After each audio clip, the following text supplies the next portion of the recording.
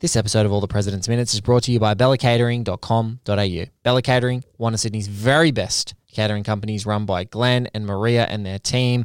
Glenn is a degenerate, but their entire team is absolutely incredible.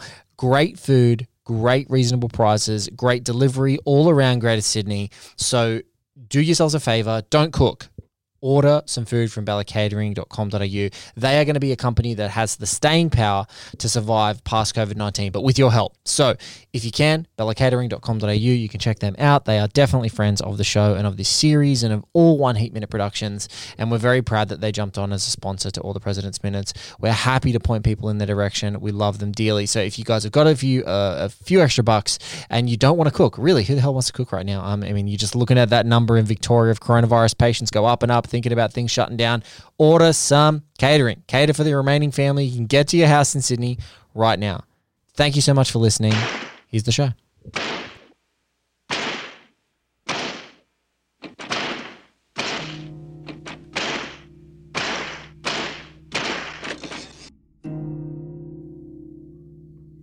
And I want to say this to the television audience. I made my mistakes. But in all of my years of public life, I have never profited from public service. I've earned every cent. And in all of my years of public life, I have never obstructed justice. And I think, too, that I can say that in my years of public life, that I welcome this kind of examination, because people have got to know whether or not their president is a crook. Well, I'm not a crook. I've earned everything I've got. Ladies and gentlemen, welcome to All the President's Minutes. I'm your host, Blake Howard. One of the thrilling things for any folks who've listened to any of our One Heat Minute productions, and particularly All the President's Minutes, is that my intention was, as this is a text that sort of intersects with journalism and history and movies and culture, was to not only mix up all of our great movie minds who are tackling this, but journalists. And there are some staple journalists in this country who I get excited about the prospect of talking to. And I even said to my wife like 15 to 20 minutes ago as I was preparing for the recording, she's just asking nicely, like, oh, who are you recording with today? And I said the name of my guest, and she was more starstruck with this guest almost than no actors, no performers, just this person who is a staple of the Australian news landscape for such a long time, a person that we've had in our homes and we're familiar with. And so it was super exciting for me to actually blow my wife away with introducing this person. For those internationally who are listening or locally, national affairs editor, 10 News anchor, reporter, host of a podcast called The Professor and the Hack, which I strongly recommend you download, writer, traveler, awesome dad, and husband. Ladies and gentlemen, it's my distinct pleasure to welcome Hugh Riminton to All the President's Minutes. What I can say, Blake, is after a rap like that, I just don't know. I can do nothing but disappoint. And your wife, plainly looking at both of us, is a very poor judge of male character. But well, it's so funny. I was just like, I looked at her and I'm like, yeah, like, firstly, I was more shocked. Like, are you surprised that someone would want to talk to me of his caliber? Is that what you're saying? It's actually genuinely impressed that I'm getting to talk to you. And mate, thank you so much for your time. I really appreciate it. And it's, people who follow you and being in this news cycle and being in the Australian news cycle and so embedded in it now in this insane world that we're in. I just don't think, at the beginning of the project, you were someone whose name I had down who I'd love to talk to around, the Australian political context and what we want to talk about from a news media cycle. But, oh man, the unfathomable sort of events of this year, I mean, it must be even more insane for you on the literally reporting every single day and reporting and being in the mix. What's it like for you, this landscape of journalism in 2020 with everything going on? Look, it's fascinating because we're seeing so many things which are coming together at the same time. And it's really interesting. I was very drawn by All the President's Minutes idea because the first president I knew of as a child was Nixon.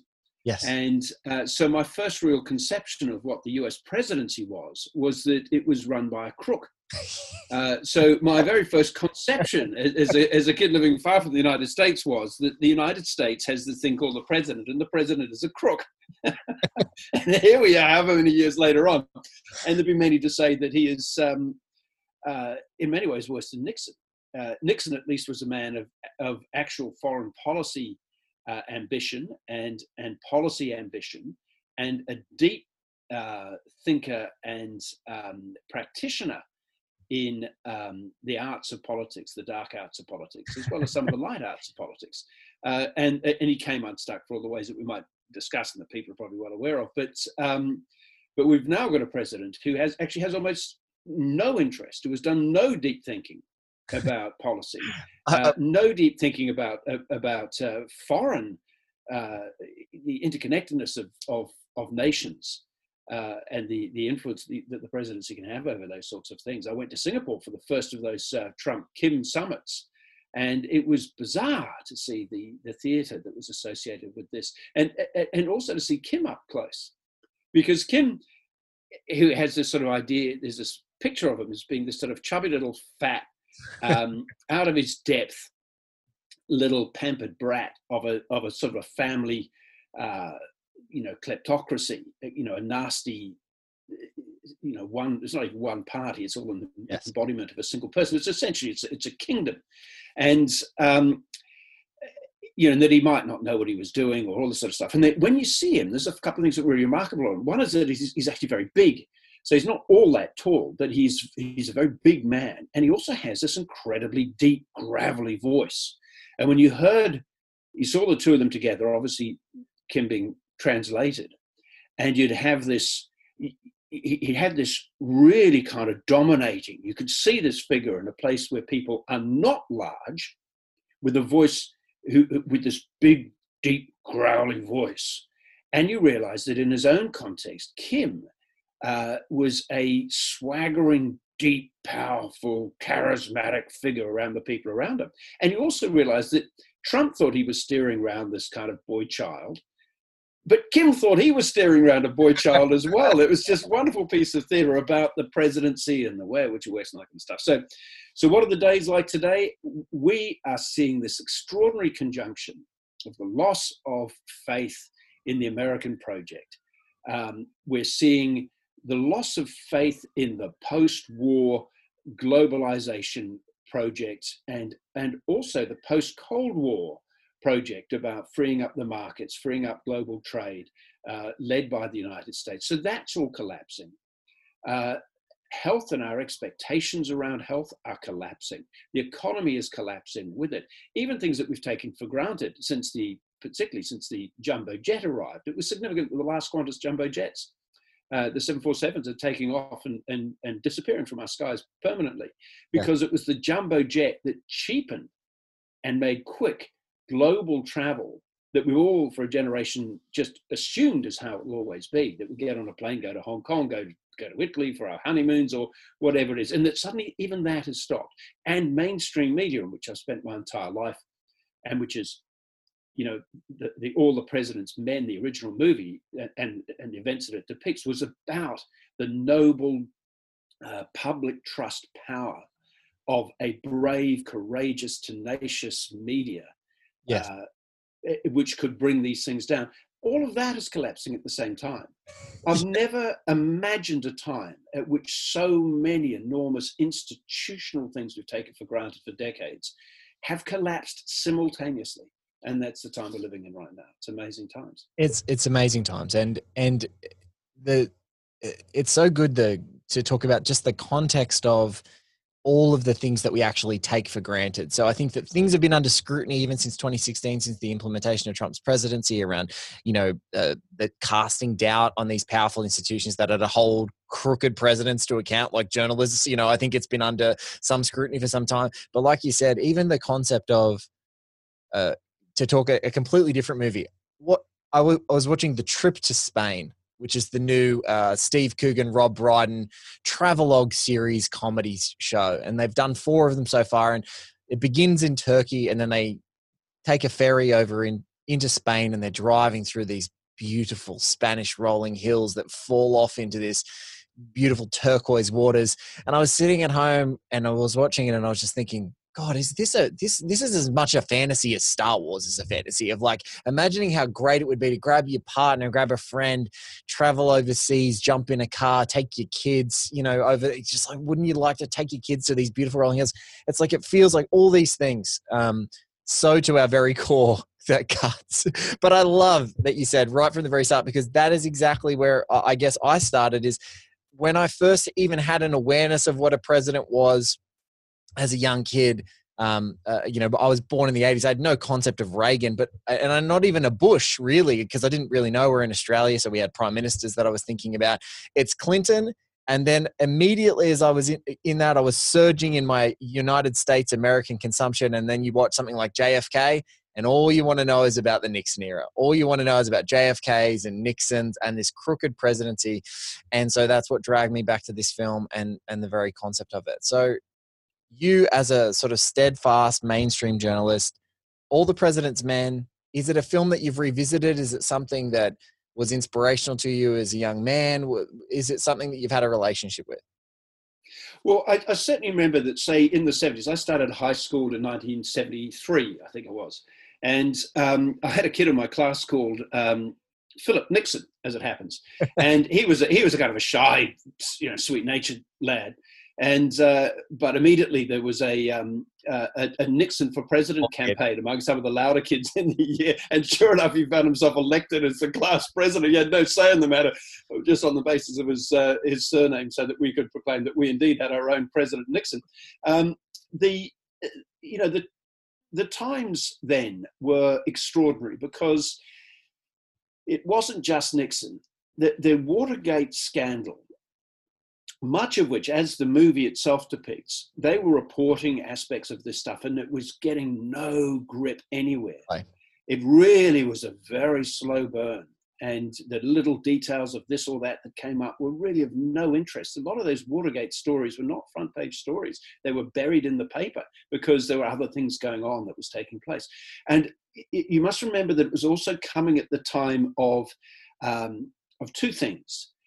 Socially. One was the Vietnam War had soured even for the true believers in it. There were still true believers who believed it was the right thing, etc. And they certainly existed then. But by and large, the weight of public opinion had shifted from Vietnam. So the United States was perceived as being run by a crook, engaged in and trying to extricate itself from a war that by that stage had lost its social license to continue that war, and people were over it and had a sense that it was the wrong project being conducted in the wrong way. And that had a very souring element. At the same time, the peace, love and understanding, summer of love stuff that had come up through the 1960s, by the early 70s, had also soured. Yeah. So it might have been possible in 1968 to believe in a world that could be, say, fueled by dope and love and and peace, and that in fact this was a revolutionary set of concepts that hadn't been tested in recorded history, but that might possibly work. You could possibly have had that optimistic view of it all in 1968. By 72, 73, you couldn't. Yes. By then already the influences of drugs on just individual health had started to become evident. This was no wonderful thing that didn't have any downside to it. And, the music business itself seemed corrupt. The whole thing was falling apart. Even the music was starting to get crap. Prog rock had arrived. So, and after that, there was no future hope. So there was an amazingly sour feeling in the air by the early 70s when this was taking on. And one of the shining lights in that period, oddly, was the concept of journalism. Yes. Because Woodward and Bernstein elevated in a way that had never previously happened the notion of the role of the fastidious, entirely public interested, hitherto anonymous. These were not star reporters. They later got their Pulitzers and they became star reporters, but they were not perceived to be star celebrity reporters. All that came later. The TV star, apart from perhaps Cronkite, hadn't really come in the news sense. And so here were people laboring in the engine rooms of a newspaper who had, through their hard work, their context, and their integrity, and their capacity to grasp in a way that others weren't able to grasp at that stage, the degree of the perfidy that was going on, Yes. had uncovered and brought down a presidency. And so there was that period when everybody wanted to be not merely a journalist, but to be an investigative reporter, someone with the capacity to reveal the hidden truths. And to a degree, the DNA of that still exists in the system, whether it's a Kate McClymont in Australia, Yes. or even to a degree an Assange type character. Some people see him as being a kind of a modern, revisitation of that same concept. Others would argue that the nobility aspect is not there with him. Yes. And that he has a different thing going on. I don't want to get into that argument, but there was that period in the 70s when the most noble thing, when for a brief period, journalism went from being among the most despised crafts to one that really was as noble as any that existed in the land. And that was Woodward and Bernstein and Watergate. And was that a young Hugh Riminton at school deciding where his career path was going to go and going, you know what, I think I want to do that. I want to be that guy. I'd love to. I'd love to say it was, but I was still as a kid at school. I was very much interested in the getting off your face sort of legacy of 60s and early 70s, and I was with great enthusiasm. Takes a little bit longer to catch up that time. Well, I was even worse in Australia. I was growing up in a small town in New Zealand, so we were well in the caboose, and so I was getting myself hammered through high school in every way that I possibly could. And by the end of high school, by your no own real President prospects. Nixon. Endorsed by your own class president Nixon. Yes, not even that could inspire me. And so I was basically, I left high school with no real prospects. New Zealand was very generous towards getting people, rather like Scandinavia, and getting people into universities, particularly at that stage. And I had the marks to get into a university. I'd scraped in there, and I could have done anything except for medicine. They wouldn't have let me loose on that. But I didn't do that. I didn't want to do that. So I had a job as a hospital cleaner. And in fact, I blew that job because I had to polish the floors. And as I was polishing the floors late one night, I wasn't cleaning wards. I was cleaning it was a teaching hospital, and there were other things going on there. And one night, my floor polishing machine shorted out. And I was right at the end of my shift. I thought, oh, that's okay. I'll wrap up and I'll go home. No one needs to know. Who cares? Nearly done anyway. And it turns out I'd shorted out the blood bank and all the blood supply for the town for all those operations. All went bad, and they're putting emergency calls out for blood supplies. And when I wrote about this in a book a couple of years ago, I got I think it was an email or some form of communication from someone who said, yes, I can attest to the truth of that because I was due for an operation and got put off. Oh my God. So there are real world consequences, but they didn't, it was unionized. They couldn't sack you. So they shunted me into the least glamorous hospital cleaning job that you could do. And it was a teaching hospital that had, believe it or not, animal laboratories there where they would do medical experiments on animals. It's terrible, chiefly rats, but rabbits. There's one forlorn sheep in there. And my job was to clean the rat shit out of the little trays that came out of the rat things. And that's what I was doing for a living. Woodward and Bernstein, forget it. That was off in another world. And by the weirdest good fortune, I met almost by accident a bloke who was a radio news director, and he, bizarrely enough, thought I'd applied for a job.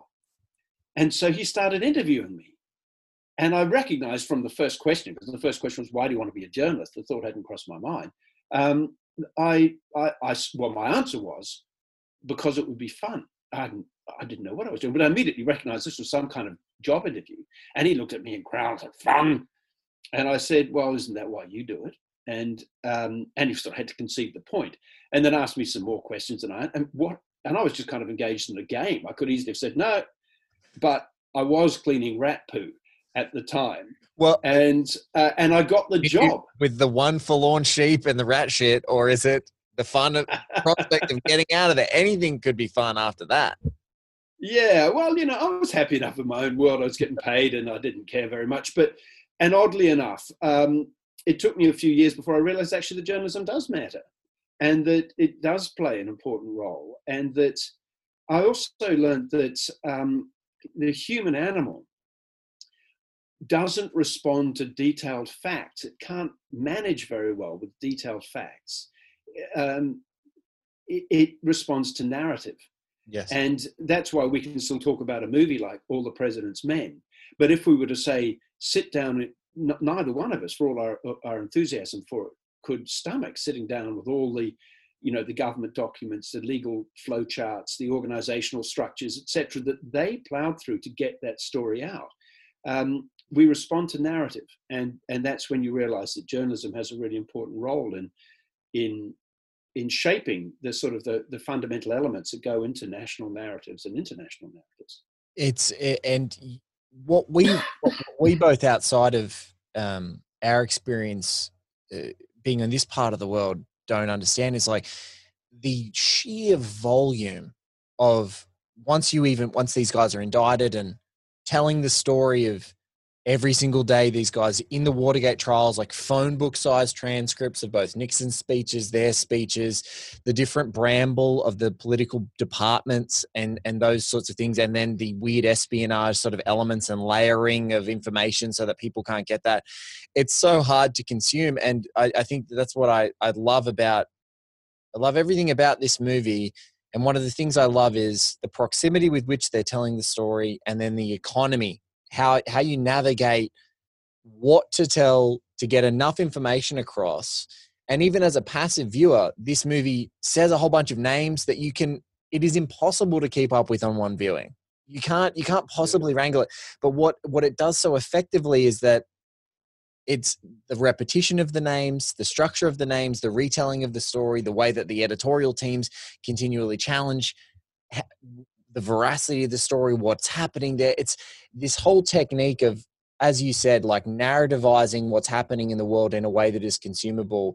It is so perfectly executed in this movie. And why it continues to resonate with me is just exactly that. The time with which it took this story to happen and all of the detail and all of the fastidious stuff that these guys have to do to just get the story out.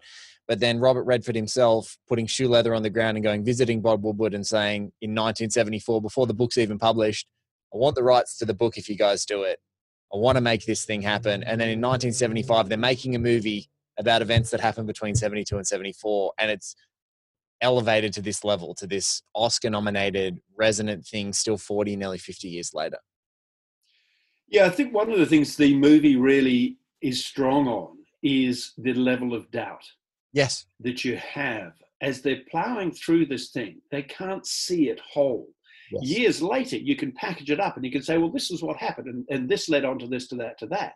But when you're in it, and if you indulge in this kind of reporting, or if you engage in this kind of reporting in your life, this is the real enemy. It's not even government obfuscation and other sorts of things, or, potential threats against you for having the temerity to look into dark corners, as we're seeing now, the arrest of journalists for daring to report stuff happening within Australia. But it's actually the doubt. Is it a story?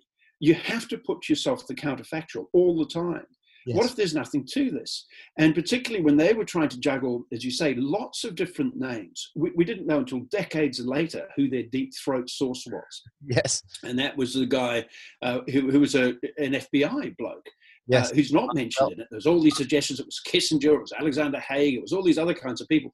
But in fact, it was this bloke buried in the FBI who's no one would have known who his name was, and yet he held the key, the cornerstone to this whole apparatus of lies and deceit and cover up and so on. And there's a beautiful line in there actually, which is where they're talking to their editor, who's got exasperated by their lack of progress and thinks that they're going nowhere with it. And one of them, I can't remember, it was Woodward or Bernstein, says people are not talking, but it's the way that they're not talking that's unnatural. Yes. And I laughed out loud when I saw that, because what have you got there? You're reading the runes about how people are not talking to you, Yes. as a way of encouraging yourself that maybe there's something still there. And I do know from my own experience in covering, I was in Canberra during all those years of leadership changes, both in Labor and the coalition in Australia. And, you know, they were changing leaders every, you know, once a year, it seemed. Yeah. And when you get a leadership chase on, you can absolutely rely on even your normal reliable sources to lie to you. Yes. And so you are in an absolute bird's nest of lies. It is like all the signals of scrambling and have gone into reverse. Yes. Because the stakes are so high for the individual players, and even people who might say, give you the steer as to what's really behind a policy that's coming up, or can give you some insights into what are the perhaps the personality plays that are taking place within a faction or other sorts of things, and give you honest insight to the best of their ability and with a bit of humor about what they're doing. When a leadership chase is coming on, now they don't talk to you, or you'll get a flat out lie from them. Yeah. And so when he says, you know, people are not talking, but it's the way that they're not talking that's unnatural, that is absolutely at the core of that process of trying to find out what the hell is actually going on. Well, the minute that we're talking about in question, so for folks who's this is dialed up in your podcasting app of preference, you would see that it's the 73rd minute. We've now officially crossed the halfway mark of this movie. It's, I think, a good time for us to inject the minute into our discussion. So Hugh and I are going to watch it together now. You guys are going to listen along, and then we're going to unpack it. And you can see the exasperation on the faces of these guys. And I think I love one of the things is that constant self-doubt in this movie that is so reinforcing. But this is a moment where you actually feel how tired these guys are. The way that they're draped over these chairs, it is just a great thing. So if you usually listen along, I strongly encourage you to watch this minute if you haven't already a million times. But watch this, and we'll come back and we'll talk about it. Nation not to republish without it. They're going to bury the report until after the renomination. The grand jury indictment will be out soon, and every indication says the indictment will stop with the 5 burglars, Hunt and Liddy. And that's the end of your story.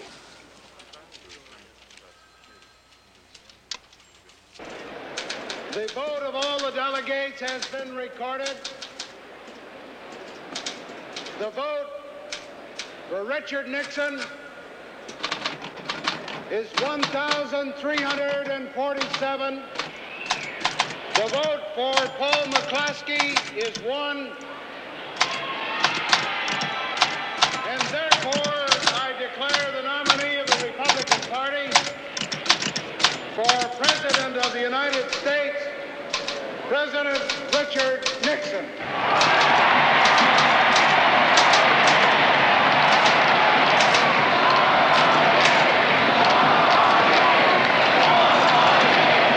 Well, I don't know if it's a spoiler for some, but Gerald Ford actually becomes the president of the United States. Isn't that the moment? So this is a great little minute because it is announcing Nixon's renomination. And for folks in an abstract way who haven't really understood everything that's happening in Watergate, it's like, oh, didn't they oust Nixon? What's going on? But, you know, true to fact, Nixon gets reelected. These stories do not stop the train, the Republican train at that time, which is all the more fascinating, I think. And Hugh talked about it as these guys being exasperated, people not talking to them. But I just love in this film that it keeps talking about this guy who had unfathomable influence at that time and seeming approval, unfathomable approval, took the time out of his life and the time out of his presidency to construct this really complicated espionage network to disrupt democratic re-election when it was all but certain. Even these old cynical editors in other scenes of the film are going, it's all but certain he's going to get the renomination. It's all but certain he's going to get re-elected. But yet his ego, you know, he had to make it a certainty. He could not have a shadow of a doubt for re-election or renomination. And in many ways, that was Nixon's genius, in that he was a total political animal. Yes. And he could manage detail, down to that, so the level of his actual involvement in the break-in, in the Watergate break-in, yes. As they say, it was a cover-up, not the crime that did him in the end. Yes. But yes, he was a guy who kept score against his enemies, who was, some argued, quite paranoid, giving rise to the famous Henry Kissinger line that just because you're paranoid doesn't mean to say they're not out to get you. He was talking about Nixon. And that was the quality of Nixon. But, I mean, there's so much to delight in just in that minute. And one of them is Jerry Ford, because what you're seeing there is a moment of his renomination for the presidential ticket for the Republican Party, not his actual victory in the election. Yes. So the party has gone through the process of its primaries and so on, and not surprisingly has taken the sitting incumbent president and given him a huge endorsement, 4 more years, all that kind of stuff. And there's Jerry Ford, the fresh-faced former college football star, who's been pumped out there to essentially act as the MC for that event. He had no other particular role. Who then, when Nixon's vice president, Spiro Agnew, got hooked up in some scandal, I think it was some tax scandal was what did him in. So the vice president drops away, and they needed someone who looked like a clean skin to go in there, as all the clouds were starting to roll around Nixon. And so they picked up Jerry Ford and they made him vice president. And before you know it, of course, Nixon, spoiler alert, folks, runs foul of a small impeachment process and has to resign. I am not a crook, and take the long walk off to Marine One, the helicopter, and disappear into the hands of David Frost, as it turns out. But and then Jerry Ford becomes president. And this is the remarkable moment about this, because here was a man who became vice president without being elected to the vice presidency. Yes. The vice presidency, people forget this about the American system, is that the vice president is the only other role other than the presidency which is directly elected by the people. So it's not like the Australian system where, you know, the leader of the leading party gets to become, you know, the president, have the executive office and so on. And then in the United States, they determine their cabinet. Essentially, they've got carte blanche to determine their cabinet. Essentially, they can pull them from anywhere. They can go across the aisle. They can pull people out from other political parties. And of course, the traditions in the United States is if your president asks you to serve, you serve. You serve at the will of the president. Yes. And there's that enormous kind of moral power that exists in the seat of the presidency, which has been much eroded, I suspect. But here was Jerry Ford, not elected as vice president, becomes vice president, and then never elected as president, becomes the president. I mean, what kind of a run is that? You know, literally a man from nowhere, the good-looking bloke from the back, about whom, of course, it was said that he was so dumb that he couldn't walk and chew gum at the same time. And that was another one of those phrases which was so good that we've never let it go ever since. I think, what's his name? It was the Australian Olympian who won the gold at the ice skating sprint when all of the other people fell down. Before Stephen Bradbury. It's the Bradbury. It's retroactively the Bradbury win. And not much love to you, Stephen, because part of the game is staying afloat. But that's exactly right with Ford. It's one of those things that there's been some great retroactive analysis and comparisons between Trump and Nixon, and they're talking about during the impeachment process, the prospect of a clean skin, as you put it, which I think is so perfect, like Jerry Ford, coming in and being able to be influenced by the pre-existing structures of power within the Republican Party, made the prospect of Nixon having to go easier, according to some of the contemporary analysis, because it's like, well, if he comes in, we've still got our structures, we've still got our people, we've got our base, and if we need to find another candidate, we can. Whereas during Trump's contemporary impeachment process, the prospect was, if we impeach this guy, we make Mike Pence this extremely far-right guy who perhaps is an even worse prospect as a political leader as Trump, the president of the United States. And that's what, you know, some of that analysis was like, hey, Republicans wouldn't cross the aisle even though they may have believed he deserved the impeachment, because the prospect was having Mike Pence. And at least we know how Trump acts, what the United States could happen with Pence in president is another thing altogether. Some really interesting. I'm not sure I completely buy the analysis. I understand the analysis, but I don't completely buy it in the sense that Pence has a record in governing as the governor of Indiana. So they knew the kinds of things that he could do. They knew he's far right. He's deeply Christian. His real guiding principles are this deeply evangelical Christian base. And that would make him a more predictable player in some ways, although on the extremes, a more orthodox player than Trump. And certainly one with some capabilities around management. So his management techniques would be okay. But going back to Jerry Ford, to give him his due, acted with integrity. He had to bind up a damaged nation, and in a way that no one had to do since, on that level, probably since the assassination of Lincoln, really. Yes.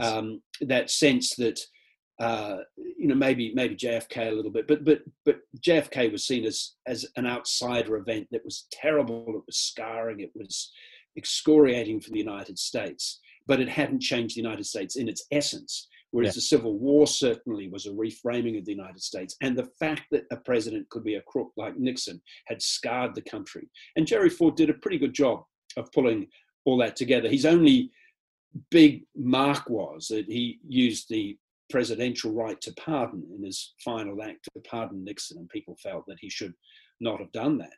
Yes. And we see Trump just recently pardoning Roger Stone, a felon, a convicted felon, and saying, and everyone knowing that you can be a black man in America and get killed by a cop with ultimately no convictions against cops, but you can run political violence against the country as Roger Stone did for decades. And the president, almost immediately goes, we'll pardon him. Pardon him. It's a crook system. It is, and it's the only, I think, what is a heartening, it's like this minute in microcosm is kind of the noble and thankless profession of journalism, is that your editors will continue to batter you to find the essence of that story, to make it meaningful for the public and make it meaningful for the public interest. And also that while these monumental events are happening and this crooked train just keeps chugging along, you've got to be there just typing. Even though this, that pursuit, and it's much to the, actually beautifully echoes the finale of the film, but it's like these monumental things are happening, and these guys just in the face of them must keep reporting and must be those people that are out there on a limb typing up this story and getting something down and leading with those facts and continuing to build it and to continue to sort of shape this story, because they see that something is there. They can see that something is nasty, something is malevolent. I think one of the things about that is beautifully shot because you have that counterposing of the lonely guy late at night in the office, tapping away on the Olivetti or whatever it was, the Adler, the Imperial desk typewriter is what I started with, and the camera takes the view of the letters as they turn up. Yes. And there's nothing interesting there. There's nothing, as a viewer, you're looking at, he's putting the president, whatever, he's typing stuff out. And it's not as if he's saying, the crook must fall or anything else like that. They're dull words, and they're dull to you as a viewer. And you just in that moment get the impression that they're dull even to the person writing it. Yes. That he's essentially kind of going through the motions, trying to dredge out this at that point, unexciting further detail.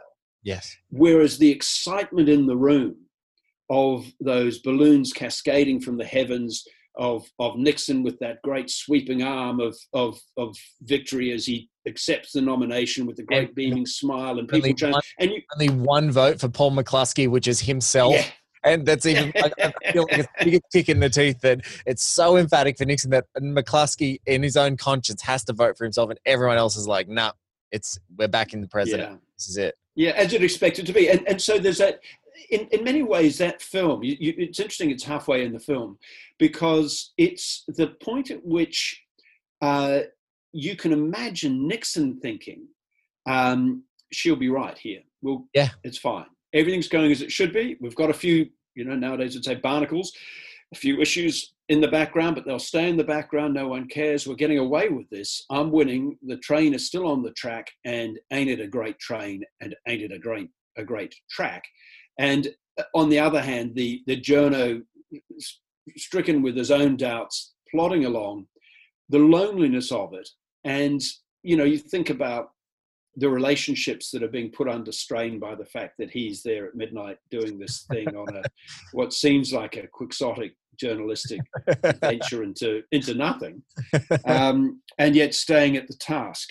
And that's where the real resilience and courage is needed in the reporter to see that through. And we've seen so many times in this movie, and this is what I think the addictive quality for it in its rewatchability is just the meter. It's like the great meter, like the metronome almost of this movie is this small break, and then they have to scrutinize the living daylights out of it, and another small break and scrutinize, and they just keep butting up, and everything is difficult. And it's just that there's never this like one gigantic break that completely blows up the story, even though we're literally minutes away from this, what I would call, for folks who've listened to my podcast before, we did the film Heat. The centerpiece of that movie is either A, the coffee shop scene, in my mind it is, between Robert De Niro and Al Pacino, or B, the heist scene, the central heist scene that takes place in the United States, right in the LA downtown. The centerpiece of this film is the Oscar-nominated performance of Jane Alexander as the bookkeeper coming up, and Dustin Hoffman's incredible performance as Carl Bernstein, extracting this detailed confessional that really forms the foundation of a hell of a lot of what happens as far as indictments that come a little bit later in the film and later on after the end of the film. And so I love here, just at this moment, they're about to have another break, but you're still, every single time they seem to have a half break in this story, it clamps down on them. And that pursuit of like, all right, I've just got to knuckle down and I've got to do this. I love that about this whole minute. I love that. And again, like you said, really like the beautiful split diopter, crisp shot of like Gerald Ford's archival footage in all of its glory, and the balloons. Like we have nothing like this in Australia and New Zealand, where there's balloons falling from the ceiling of a stadium to announce a candidate. Seeing that is just it's so amazing to look at and to watch people be enraptured with this whole process. And then the lack of glamour in the downlights of an office whiling around. Yes, yeah, absolutely. So a couple of things there. One is, of course, the great insight, which remains true to this day, is follow the money. And now it remains the soundest way to try to figure out how people are being motivated is to see what is money doing. And we know more about money both in the United States and in Australia about how it gets in and out of politics. We still don't know everything, but we probably don't spend enough time thinking about money and the consequences of money in our political system. There are certainly people who raise these concerns in the United States, but people still don't seem to quite grasp the importance of money. Why do people spend money? What are they expecting in return? Who are they giving it to? The people who are receiving the money, how do they perceive what they owe back to the people who provided them with the money? So the money is crucial to the democratic process. And the other point which you make, which is something I hadn't really thought about in these terms, is that when a Nixon, or come to that, a Trump or a Biden, gets the party nomination, it is a cause for celebration. Yes. And the reason for that is that you've had your primaries and your caucuses, you've gathered up the delegates, you have won the battle against those who your internal competitors for that job. And some of those roles in the past have been, like the Obama-Hillary Clinton one going back in 2008 was extraordinary competition that was taking place. But then you get a winner. And then the party, by tradition, should rally behind that winner, and it becomes a celebratory moment. If it's an incumbent, as Nixon was in this case, there's never any real doubt. There's never any real doubt about it. But the celebration still goes on, and it's a moment to declare 4 more years and to keep going. Now, in our system of government in Australia, the election of a new leader is far more often, not always, sometimes leaders resign or retire. Yes. At the end of a long career, and Howard will retire because he got defeated at the election, and then it becomes an open thing, and anyone can have a go. But when we have leaders emerging, whether in opposition or in government in recent times, it has been not a celebration that everyone can tally into. These are brutal blood sports carried out often to the bewilderment of the voting public who didn't even see where it came from. Rudd getting torn down in 2010, the punters had no idea what the hell was going on. They weren't celebrating it. They didn't even understand what had happened.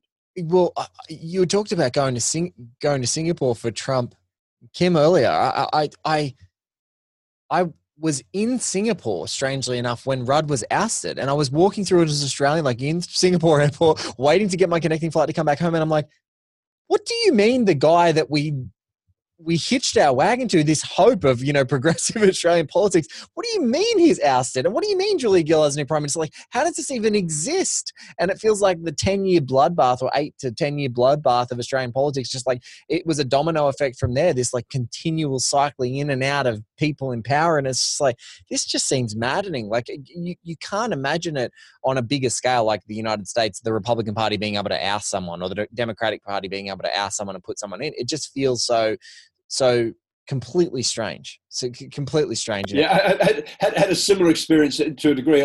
In 1991, I'd got a job for Channel 9 as their London correspondent, but I had a bit of time up my sleeve, and I, at that stage, was doing a lot of climbing and stuff like that. So I hooked up with a friend, and we went off to Nepal and climbed some mountains in Nepal, and in the Himalayas. And then we got back to Kathmandu, and the International Herald Tribune is the great traveller's newspaper. It was in those days, basically the New York Times International edition as it then was. And there was one sitting in Kathmandu at some hotel, and I picked it up and I'm glancing through it, and somewhere in there was a little story saying the Australian Prime Minister Paul Keating.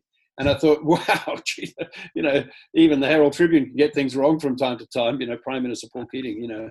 And then it's because he'd obviously been having a few goes over the previous years, and I thought, don't tell me he is the Prime Minister. And sure enough, this entire drama of Keating knocking off Hawke had happened while I was somewhere up on top of a mountain, and I had the same sort of otherworldly experience. This can't be right. And there were warnings about that, whereas there weren't warnings really about Rudd being taken down.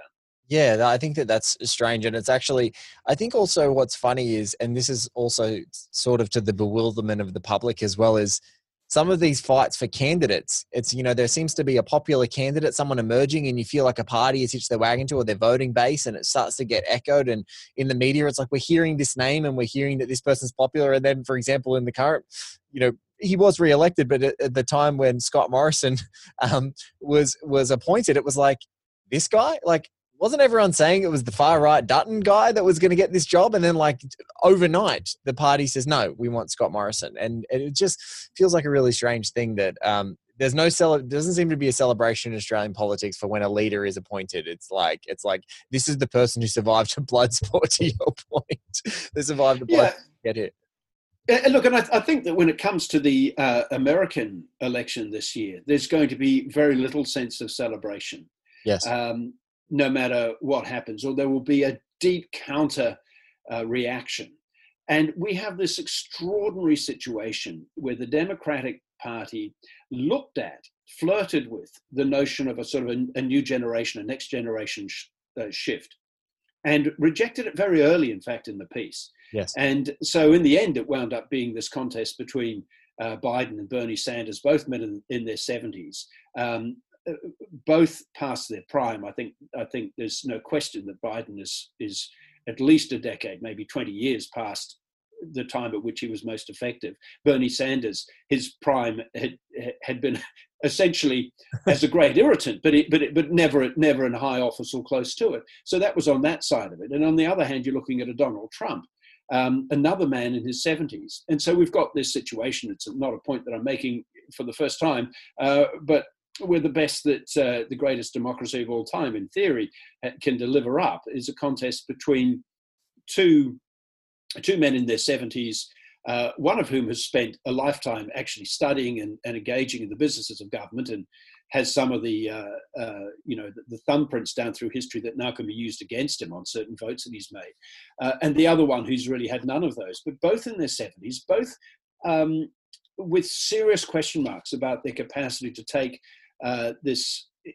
vastly important nation to the world, to take it forward over the next 4 years, in the case of Biden, let alone 8 years. And so you have a sense, to take a view of it, that and if Trump wins again, of course, I was there in 2016 when he won there, and then I saw those protests that rolled around the country, and that was when there was no serious questions about his legitimacy. It wasn't 2000, the Gore-Bush one, which came down to hanging chads and all that kind of stuff. He had won according to the rules. He might have lost the overall vote, but the Electoral College was emphatic that he was the winner, and yet there were still hundreds of thousands of people out on the streets. Now, if he wins, there will be who knows how many more millions out on the streets. No. If he loses, there will be that potential for those heartland people. I know this has been discussed before, but David Kilcullen, a fine student, soldier academic, a fine student of essentially where insurgencies come from and how they get built up, has written about the very real danger that there will be armed clashes within the United States in the course of the next 12 to 18 months, because obviously we see a lot of right-wing groups that are heavily armed and they're highly visible, but there are now left-wing groups and including black militias that are heavily armed and are showing, flexing their muscles, rattling their sabers. And all of it is essentially in a waiting room ahead of this next election. But when the election comes in, we are again at another flex point in history where no one could reasonably say that the United States is in the best possible hands in the long term, whoever wins it. And there are people with guns who are deeply opposed to whatever the outcome is. Yes. And it's the scarier thing is, like you said, when Obama goes in and he's, 40s, you feel like that's more in the range that, progressive leadership, but it's in the 70s, and these guys are both of not great health, and intellectual capacity. It is also scary, and there's also been some, I don't know if it's fear mongering, but the writing is like that whether Trump accepts the legitimacy of the election. So that there's some writing about, if he is ousted and it is close, it might be like he refuses to remove from office because he doesn't believe the election result, which is another wrinkle in this thing. But, that's... Well, this is a man who refused to believe the crowd numbers at his inauguration. He has an incapacity to align his own thinking with reality. That's as polite as I can put it.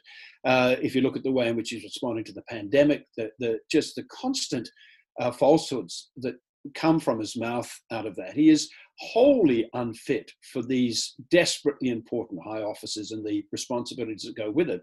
Not to say that he doesn't retain a strong and very highly bonded on supporter base. Yes. So the question then comes, so the two threshold questions, one is, will he lose? I wouldn't say that's yet a given by any means. I think it's probably more likely that he'll lose than he won't. But then it only takes Joe Biden to give a mangled up speech in a highly visible place, or to stumble down a flight of stairs. And things are so fractious at the moment that a perception comes that he is ill-suited for the job. You could see what happened last time was that a lot of people in key constituencies, battleground states and so on, just simply didn't vote. They had no enthusiasm for Hillary Clinton. So if you get no enthusiasm for Joe Biden, or a concern about his health or something else going on, or his cognitive capacities, then the hard, locked on, rusted in Trump voters could still pull it out of the fire for him. You'd think it unlikely, but it's certainly not impossible. And then the question then would come down to the character of Trump and the degree to which he might rise above himself in a way that he hasn't previously and said, look, this has been a contest and I've fought it hard, perhaps with an element of relief, say, and now it's proper. I can leave a legacy of a proper handover. And that would go a long way to, say, historically smoothing his legacy.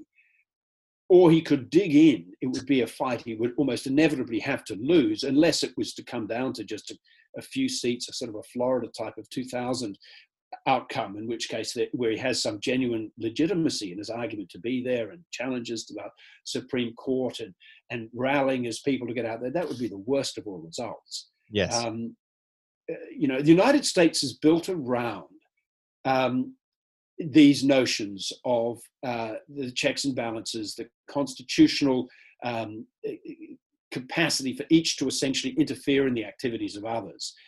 So whether it's the courts, because they can be appointed, those can be increasingly political appointments, obviously the role of the presidency and the role of Congress. And we saw that obviously with Nixon, to return to that it was the processes of Congress and the independent processes of special prosecutors being appointed that ultimately did for Nixon.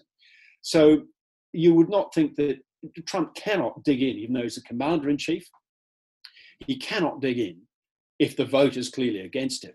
Yes. But the capacity for turbulence and violence is, you wouldn't say enormously high, but it would be quite naive to imagine it doesn't exist. Yeah, I think in the recent civil rights protests, especially with Black Lives Matter at the death of George Floyd, I think we were as shocked as anyone at watching Australian journalistic foreign correspondents and watching armed forces just like dish out violence in the streets to impose control or instigate violent clashes between peaceful protesters and then police. Like, I think it's a strange time. That disruption is really concerning, because in the United States, in Australia, we for folks who are listening internationally, we are compulsorily required to vote.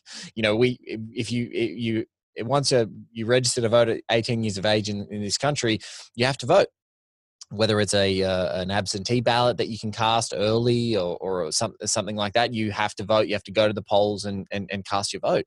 And so I think in the States, watching people line up during a pandemic or potential lingering pandemic in the United States to vote, and then things getting out of control or in the streets, or police saying that you can't stand there and do this, and certain states having regulations, and then maybe digital interventions.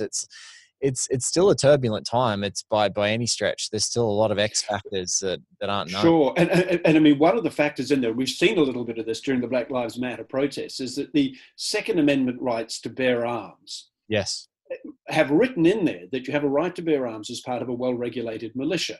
And the Supreme Court has taken a very loose view of what a well-regulated militia is. Essentially, it's interpreted as being, yes, you have a right to bear arms. Now, but the second part becomes really significant, because if you regulate yourself as a militia, you have particular, clear constitutional rights. And we see this in a practical sense rolling up with some of those protests in Washington, for example. People turn up in military camo gear with military weapons. And you need to look at them very closely to realize that there's not complete uniformity in either their weapons or their uniforms, that yes, they've got other aspects about them which will betray that they're not actually a sworn force, that they're not a military force. And yet they turn up on the side of the authorities or whatever to keep the protesters under control. This is this kind of capacity which seems to me to be unique in the United States, whereby people a bunch of like-minded people, generally men, we've seen some vision, by the way, of these squadrons of exclusively black people in black operational gear, carrying their own M4s and M16s and other weapons of choice, marching around the place, making the point, hey, you can do it, we can do it too. yes, but that notion of the well-regulated militia takes the notion of the state being the sole enterprise that has the rights to guns and the use of force. And it essentially built into the Constitution, plainly because of the revolutionary nature of the origins of the United States, this legally protected capacity for any bunch of like-minded people who fancy themselves to be even vaguely regulated or well-regulated to roll up and do as they please. And that is disturbing. because the violence of police in some of these things, and some of those other National Guards rolling out, etc., would go well beyond what in Australia we would think would be a fair thing. And then you get the other mobs. You and I walking along a street.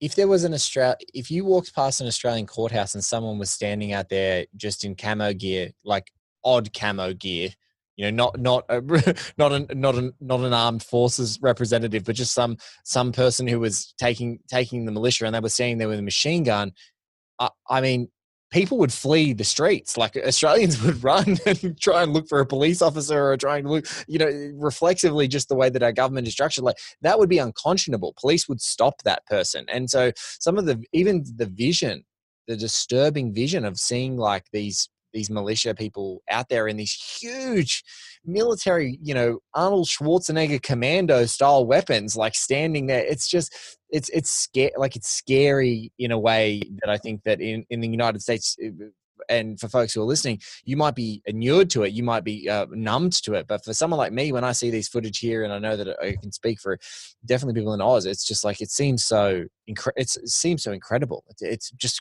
Yeah, I mean, one of the things about it is that I've got 4 children, and I say to friends in America that it does not cross my mind that any of my children might remotely, that there's any possibility that my children might be shot at school. Yes. And it's in the back of it's in the back of your mind. Yeah. You know, no matter where you live, there's some prospect of that going on. So you're quite right about that. The other thing, the point that David Kilcullen makes, is that there are just short of 3 million people in the United States right now who are actually military trained through the post-2001 9/11 wars. So it's not even as if these guys are complete bumpkins who have no idea even which end of the gun to shoot. There are a lot of people in the United States. This is before you even go to those who, through gun clubs, through hunting, through other police force and so on experience, have a lot of gun knowledge and capacities, including tactical capacities, not just how you use a weapon, but then how do you close down a city block? How do you, how do you get access? How do you get egress from an event? How do you distract? How do you draw away, law enforcement or other kinds of things so that you can do what you want to do somewhere else? There are literally millions of people in the United States who've been trained in exactly those kinds of skills. And if they wanted to use them, it is on for young and old. In Australia, some people, a fringe within Australia, say this is a bad thing. It says it leaves us vulnerable to attack. We have nothing like that level of training, that technical knowledge, and of course, we don't have access to the guns. So you can walk through the CBD of Sydney as I do, yeah. and not see a gun. I can walk through. I walk to work and I walk back again through the middle of the Sydney CBD, and will not see a weapon for weeks at a time. And if I do, it'll be it'll be the police, and it'll be a sidearm, and it'll be purely by chance. A sidearm guard of someone collecting money from an ATM. A payroll type of stuff. A payroll security guard. I reckon that's maybe the only 2 times I can even think of seeing a gun in the last year. A payroll, a security guard protecting an ATM drop off, or a bank delivery of funds or something like that, and a police officer. It's really fascinating. And that doesn't make the Australian experience that unusual. The same you'd see in Northern Europe, by and large. Yeah. In the UK tends to be. I lived in London when the IRA was still very active, and you certainly saw more of it then. And in the post 9/11 age, you certainly see more through airports and so on. And you will see a bit of that at, say, Sydney Airport. But that is something. Not in footy shorts as I saw in Johannesburg. Just someone bombing around with just a handgun in their footy shorts. That's a slightly scarier prospect. Well, look, I mean, I could talk to you forever, Hugh. This has been an absolute treat to talk to you, to dive into American politics and to dive through this movie with you. I just want to say it's an honor to talk to you, and I hope that people have had as much fun listening to this as I've had as much fun talking to you. And I just want to say thank you, and thank you for what you do, keeping the lights on, that person laid up at night, actually on our TV screens rather than just on a typewriter, on our TV screens reporting what's going on. So I just want to say I'm an admirer of your work, and thank you so much for being a part of the show. Well, it's a great privilege, Blake, and I love your project, and good luck with the rest of your guests. That was the incredible Hugh Riminton, one of Australia's great anchors. A privilege to talk to him on the show. If you want to follow Hugh, the best place you can find him is on Twitter, which is at HUGHRIMINTON. He's the National Affairs Editor on Channel 10 News. You're going to see him there, Professor in the Hack podcast, as we mentioned, and he does put up a bunch of clips and links to everything that's happening in the news world, and he's a pretty active Twitterer, so if you want to interact with him, reach out to him there. An honour to have him on the show. Honour to have my wife starstruck about a guest. That's fun. Isn't that a blast? Guys, thank you so much for listening. At ATPM Pod is where you can find us on Twitter. At One Blake Minute Pod is where you can find me. And OneHeatMinute.com is where you can find the entire cachet of all of the One Heat Minute productions, including One Heat Minute, Last 12 Minutes, The Mohicans, Josie and the Podcats, Increment Vice, All the President's Minutes, as you know, and a couple of episodes of Miami Nice, which is on hiatus at the moment, but we will be back. If you can, please share, subscribe, review. We love your support. Thanks so much for listening.